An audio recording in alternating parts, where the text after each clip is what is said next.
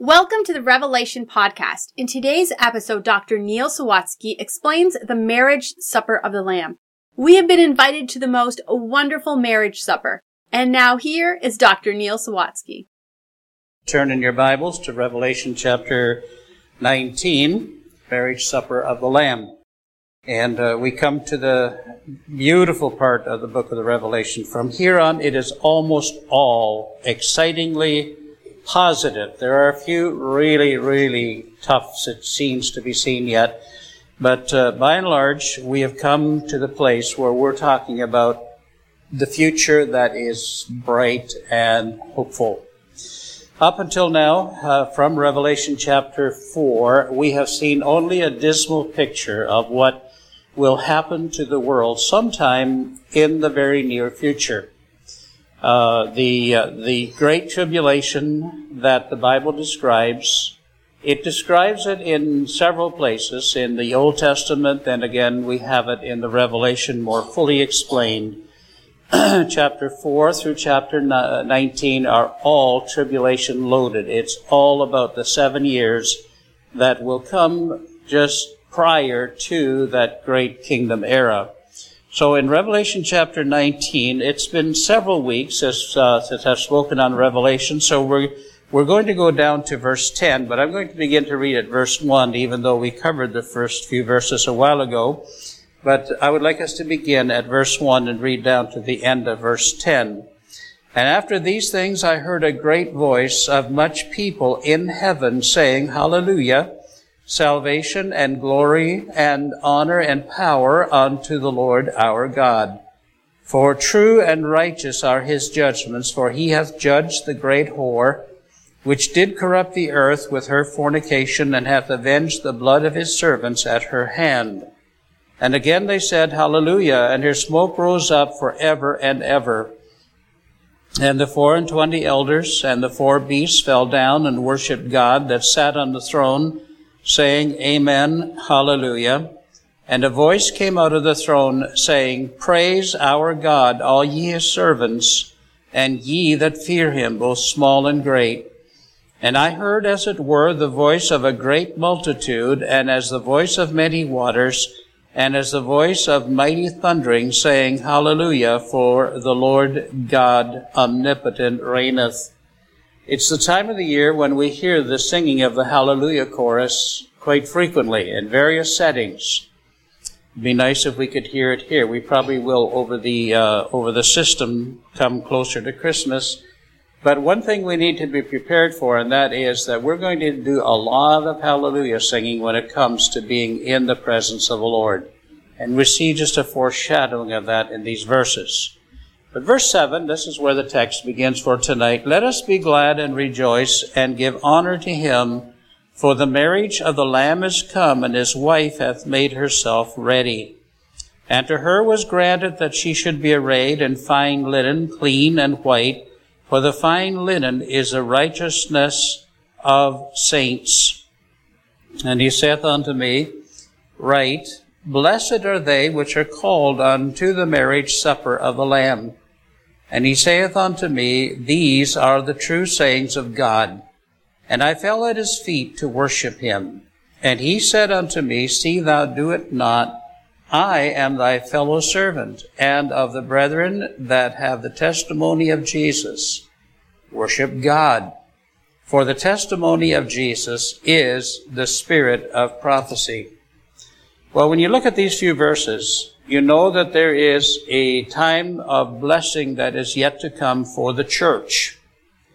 We do not have the church per se in that word mentioned here, but what we have is the great marriage which will be the church, and it will also involve some very other significant people that are going to be at this marriage festival.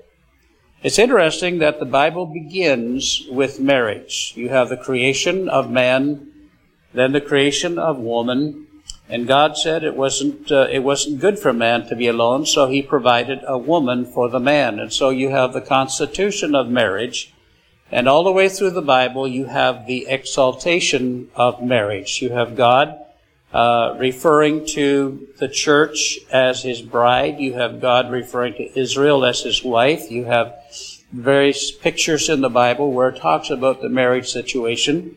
Ephesians chapter 5 talks about what looks to be marriage advice and marriage counsel. And in fact, we use that text a lot in marriage counseling because of the rich information that's in Ephesians 5.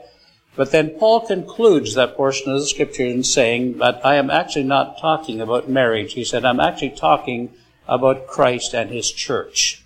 And so we have that. And then, of course, we have in Revelation chapter 19, where we have this marvelous few verses that talk about the marriage supper of the Lamb.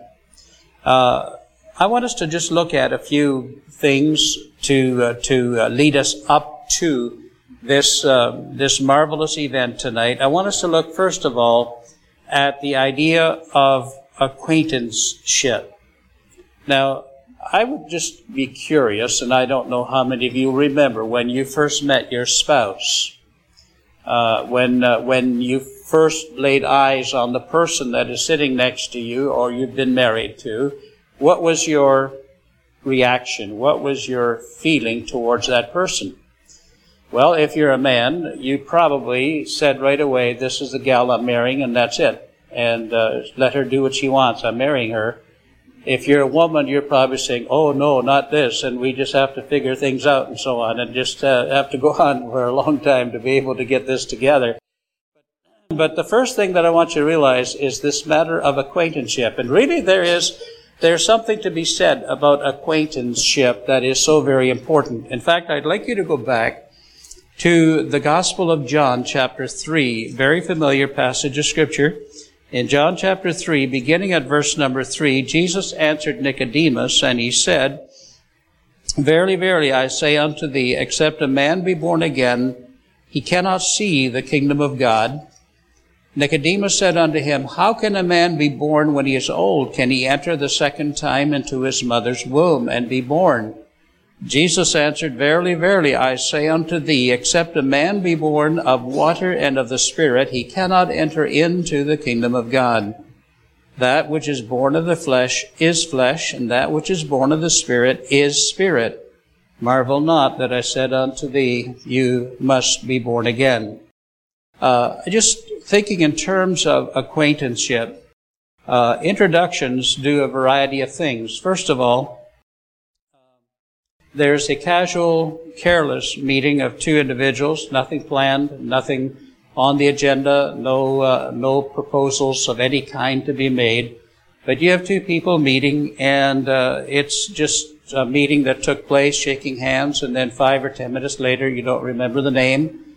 You just remember you met someone, and then it goes away, and you don't think about that person again. We've all had tons of meetings like that in our lifetime. There have also been some meetings where we have been introduced to someone and we've said hello and so on, and just after a few minutes you say, okay, this is a person I've met and I don't ever want to meet this person again. You run into those kind of situations, and that's the end of it. You say, I don't ever want to talk to this or person or her, he, whatever it is, and that will be the end of the relationship. But then there are some you meet, and that is the spark that begins a journey. That's the meeting that so many hope for, so many long for.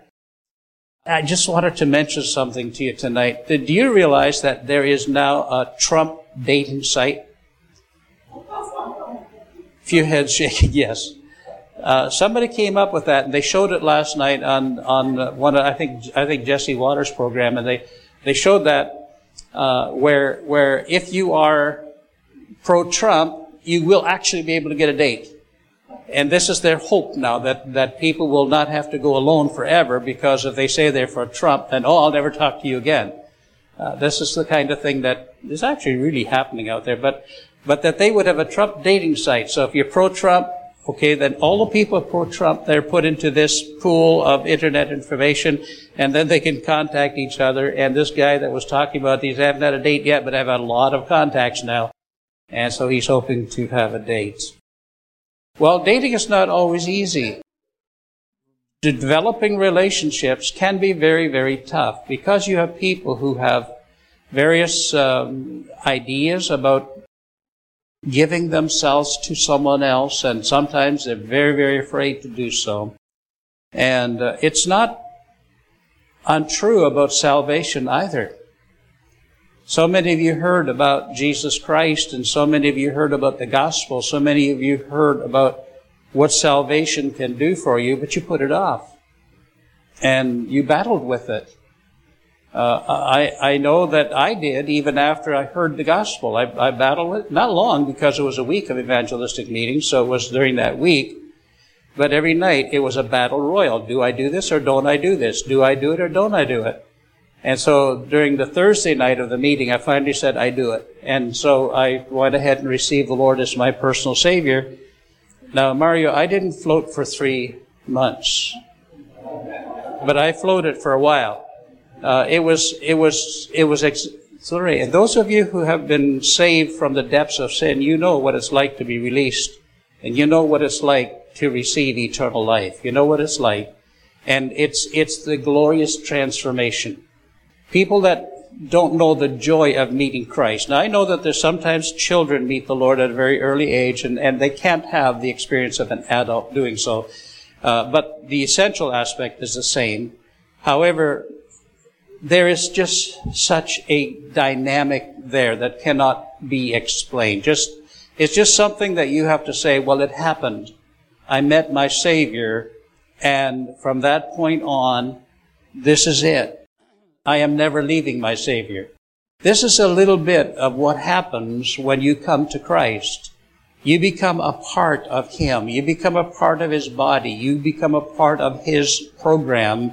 And now, whether we understand it or not, we effectively become a part of that future bride that will be related to Christ in the eternal ages, in the eternal times to come. That begins at the time when you become acquainted with the Lord Jesus Christ. Let me say this, that no one, but absolutely no one, will be invited to the marriage supper of the Lamb unless somewhere along life's path we have had a meeting that was solid and secure and steadfast and developed into a genuine relationship with Christ. No unsaved person is invited to this. This is a very exclusive feast. This is a feast that is there for the John 3:3-7 experienced people. The people that have come to Christ, the people that have said, yes, I want you to be my Savior. I want you to be my Lord. I want you to be with me and in me forevermore. And so this is where you come to the greatest of all acquaintances, and that is to become acquainted with Jesus Christ as your personal Lord and Savior. Well, the courtship is seen in Philippians. If you'd like to turn in your Bibles to Philippians chapter 3, and we're going to read verses 7 through 10.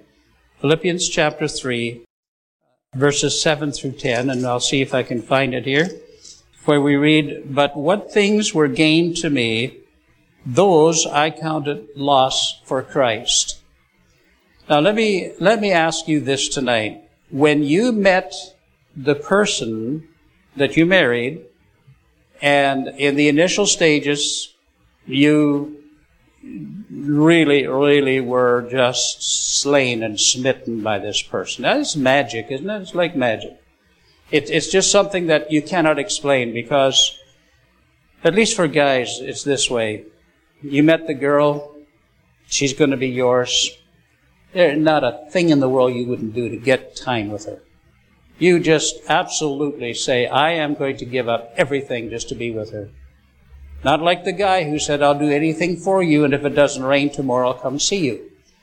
The guy that even if it rains, if it snows, it's a snowstorm, if he is really feeling sick, if he's feeling ill, and he's feeling like he still goes if he can.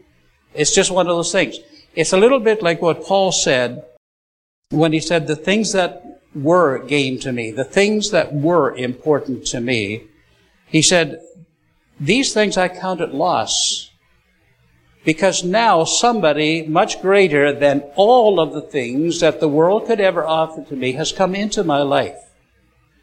He said they counted them all but loss for Christ. And then he goes on and very emphatically and dramatically mentions verse 8, yea, doubtless, and I count all things but loss for the excellency of the knowledge of Christ Jesus my Lord, for whom I have suffered the loss of all things, and do count them but dung, that I may win Christ, and be found in him, not having mine own righteousness, which is of the law, but that which is through the faith of Christ, the righteousness which is of God by faith, that I may know him, and the power of his resurrection, and the fellowship of his sufferings, being made conformable unto his death. Just get the picture here. This is what true Christian experience is. Not everyone can express it as eloquently as we see the Apostle Paul expressing it, but everyone can sense the same kind of devotion. Everyone can sense the same level and the same degree of commitment as what the Apostle Paul experienced here when he said, there is nothing, but absolutely nothing in this world as important to me as my relationship to Jesus Christ. That is the number one relationship. That is the most significant. But it is kind of crass because of the way that he puts it here. And we have to give deference to him and to the divine inspiration of Scripture when he said, I count everything but dung to win Christ.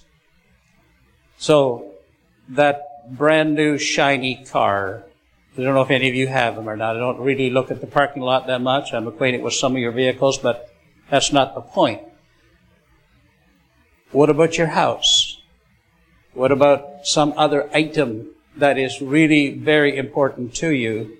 He said, I would just count it as dung, just a heap of manure. That's how I would count it in comparison to my relation to Christ.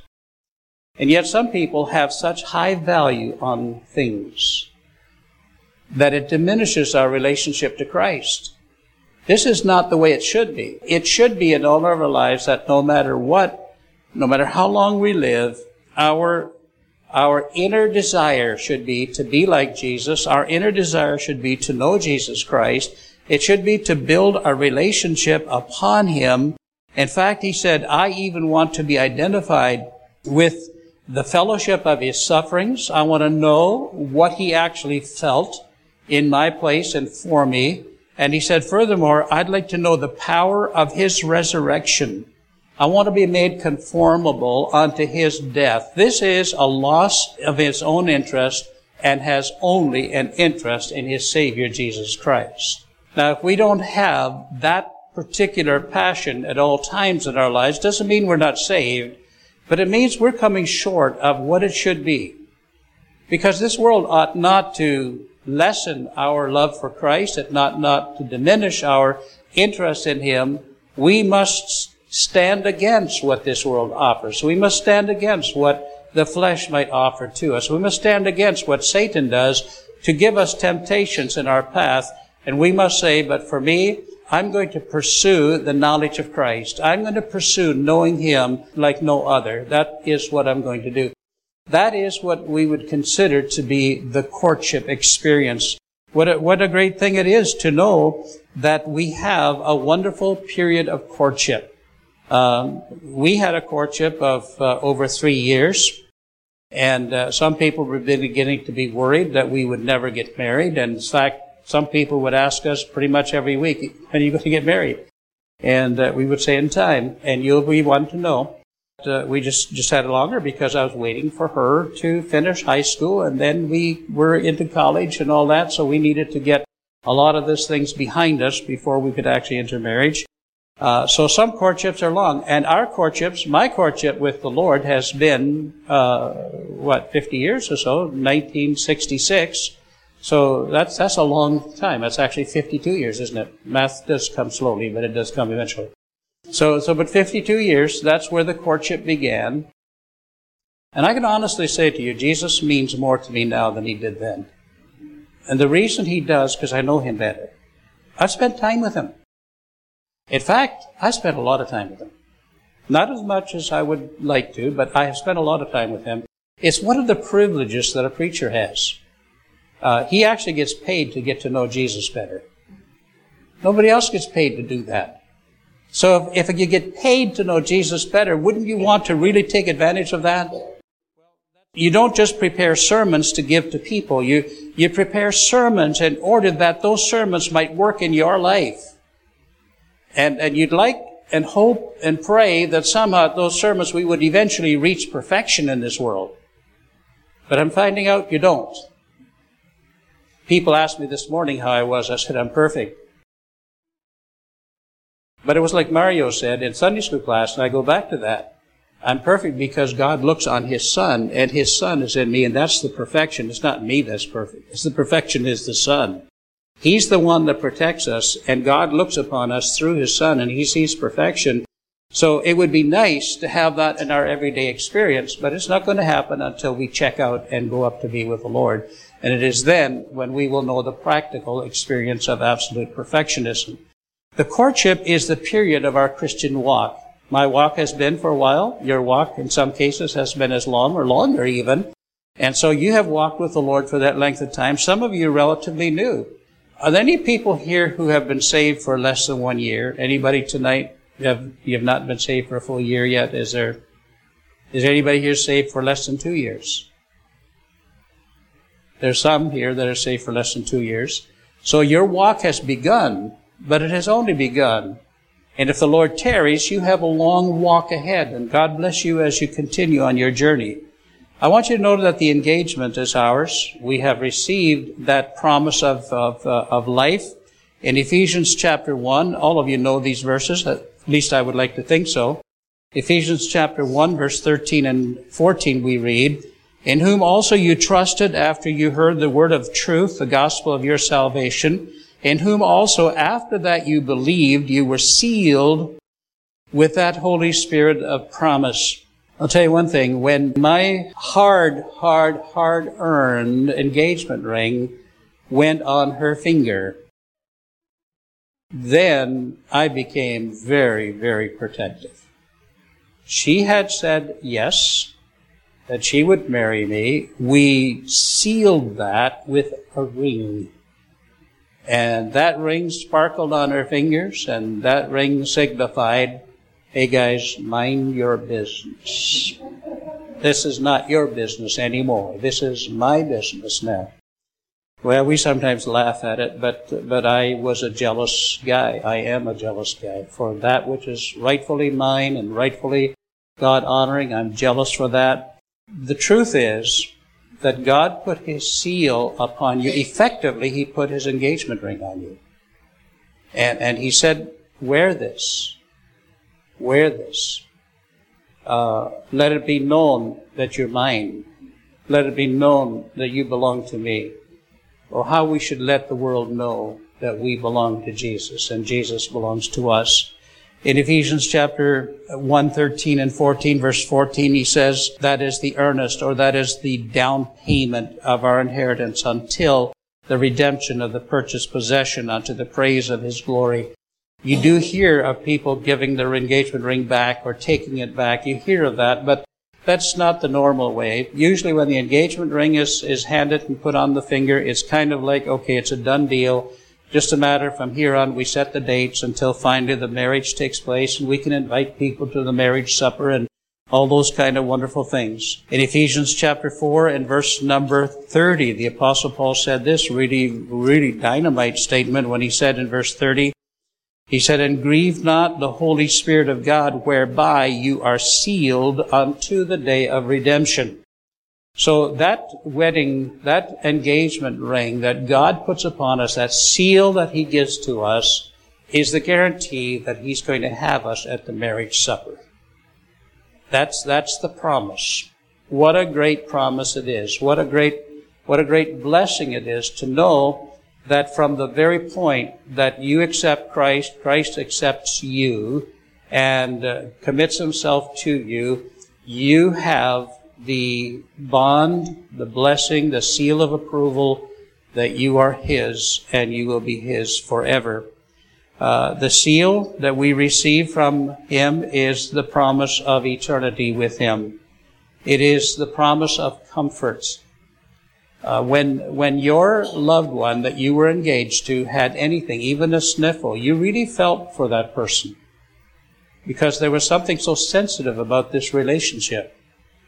Sometimes we get a little hard about that. Sometimes we get a little calloused about that. Sometimes we're not just like we were when we looked at that developing and blossoming relationship. But I want you to know that that seal means also that He comforts us in every tribulation. It also is the promise of His supply. He gives to us the things that we actually need. If I have the ability to meet somebody's needs and I just simply don't do it, I am a cruel individual.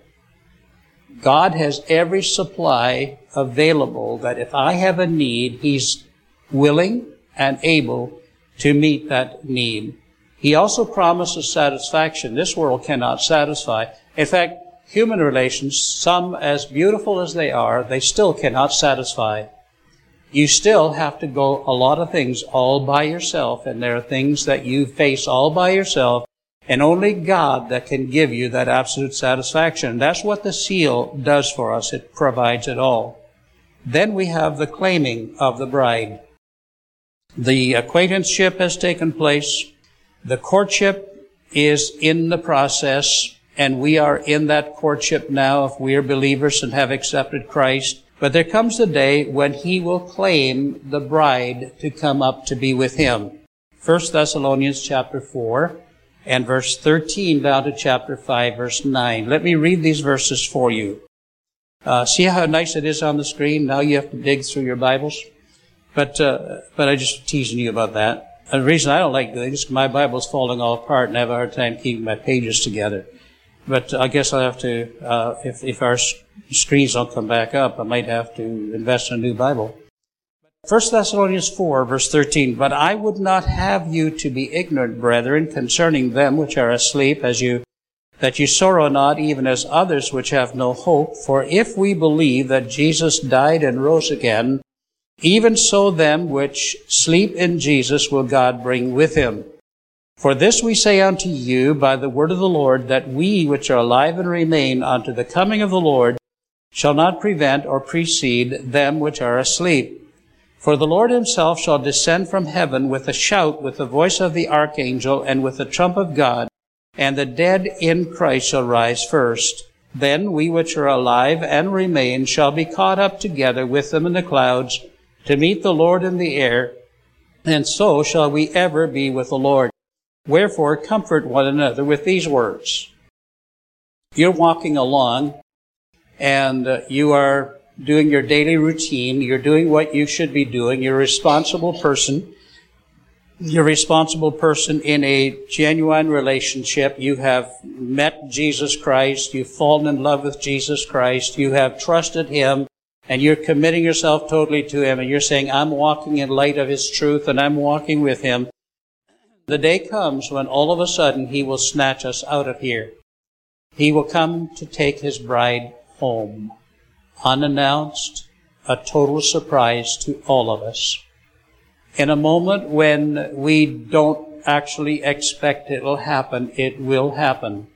There is no way of knowing when, no way of telling. There's not a sign available anywhere in the world that tell us about this event. This event is just simply a sudden taking His bride home. The bridegroom comes, and He says to all who are wearing His seal, every last one of those who constitute His bride, He comes with the sound of the trumpet, with a shout from heaven, and He says, come on up here. I want to take you home to be with me. What a beautiful moment that's going to be. Not a frightful moment. It is an anticipatory moment. It is a time that you and I look forward to, and we're saying that the day will come when we will no longer be walking in this world. We'll no longer be wearily plodding along with all of the things that get thrown at us and things that kind of just make life sometimes very difficult. But the fact is that one day He will relieve us of all of that. We will go to be with Him either by the upper taker or undertaker, and I would really, really rather it was the upper taker. I think it will be so wonderful just to be able to walk along or drive along or preach and suddenly be in the presence of the Lord. That, I think, is going to be the moment that you and I will say, wow, what these guys were preaching was right, and I believed it. Well, I hope you do, because that day will come. I don't quite get it, where people today are constantly talking about that the church must go through the tribulation. I don't want to get hung up on that one tonight, but I just want you to realize this. Just imagine for a moment what the tribulation, you've seen the picture, haven't you? You've seen what it will be like. You've seen that this is, first of all, you have all of the battles of mankind, and you have the satanic interference, and you've got demonization. You've got all kinds of extreme wickedness that takes place in the tribulation period. Men without the Spirit, men set free to exercise their depravity to the depth, and murder and killing by the many millions and millions of people. That all happens. But then it ends up with the wrath of God coming down upon the nations and upon the people by the 7 bowls that end up the time of the tribulation. And it's just fire upon fire. It's just judgment upon judgment. It's just heartache upon heartache. And if you can imagine putting your bride through that, if you've got the power not to, would you do it? If God is going to take those who are sealed by the wonderful work of Christ, He's going to those who have been delivered from the power of sin, those who have given themselves over to Christ, He's going to put us through the machinery of judgment. Sometimes I get a little angry at people.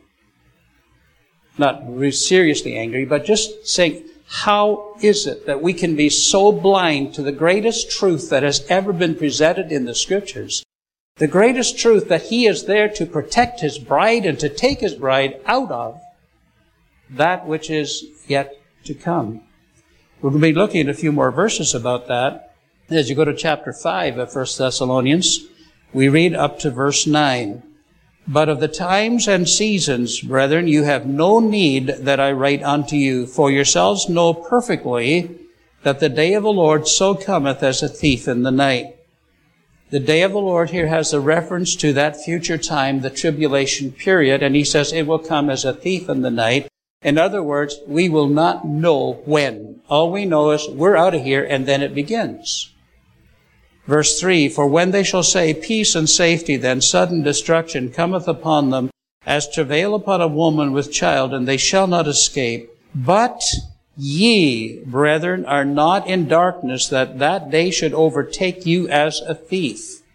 For you are all the children of light and children of the day. We are not of the night, nor of darkness. Therefore let us not sleep as do others, but let us watch and be sober.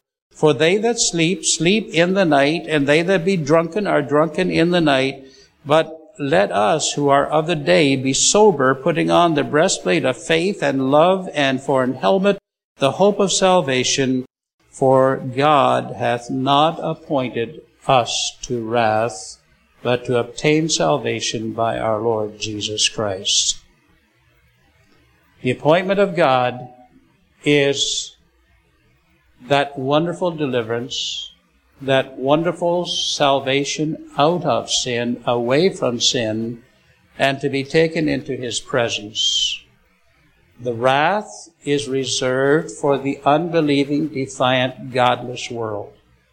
The wrath is reserved for those who do not acknowledge Jesus Christ as their Savior, those who do not have room for God, those who do not have belief in God, those who walk in the path of evil, in the path of wickedness designed by their father the devil. These are the people that will experience the wrath of God. We are not appointed to the wrath of God. That's not why Jesus came to build His church. He didn't come so He could wring it out through the wringer of the judgment.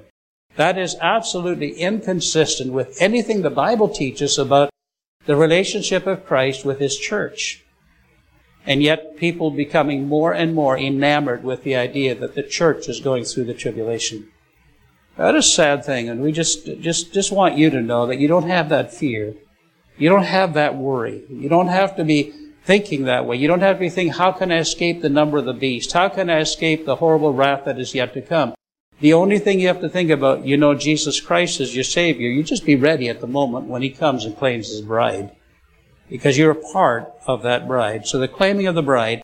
Then in Revelation chapter 19 and verses 7 and 8, we have the marriage service. As you go back to Revelation chapter 19, let's just have a look there at the marriage service that takes place. First of all, we notice in verse number 7 and 8 that we should be glad and rejoice. It will be a time of rejoicing. So when the church appears before the Lord Jesus Christ, there will be a hallelujah chorus like has not been heard in the history of the world. We notice in verse number 8, not only will it be the time of rejoicing that we see in verse number 7, but in verse number 8, we see that and to her was granted that she should be arrayed in fine linen, clean and white, for the fine linen is the righteousnesses of the saints. It is at this point where we're going to fully realize what it is to be a saint. Do you believe tonight that you're a saint? It's hard to say, I'm a saint.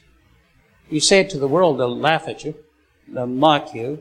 Because they don't believe it. You say it to your husband or wife, they'll say, you think you're a saint?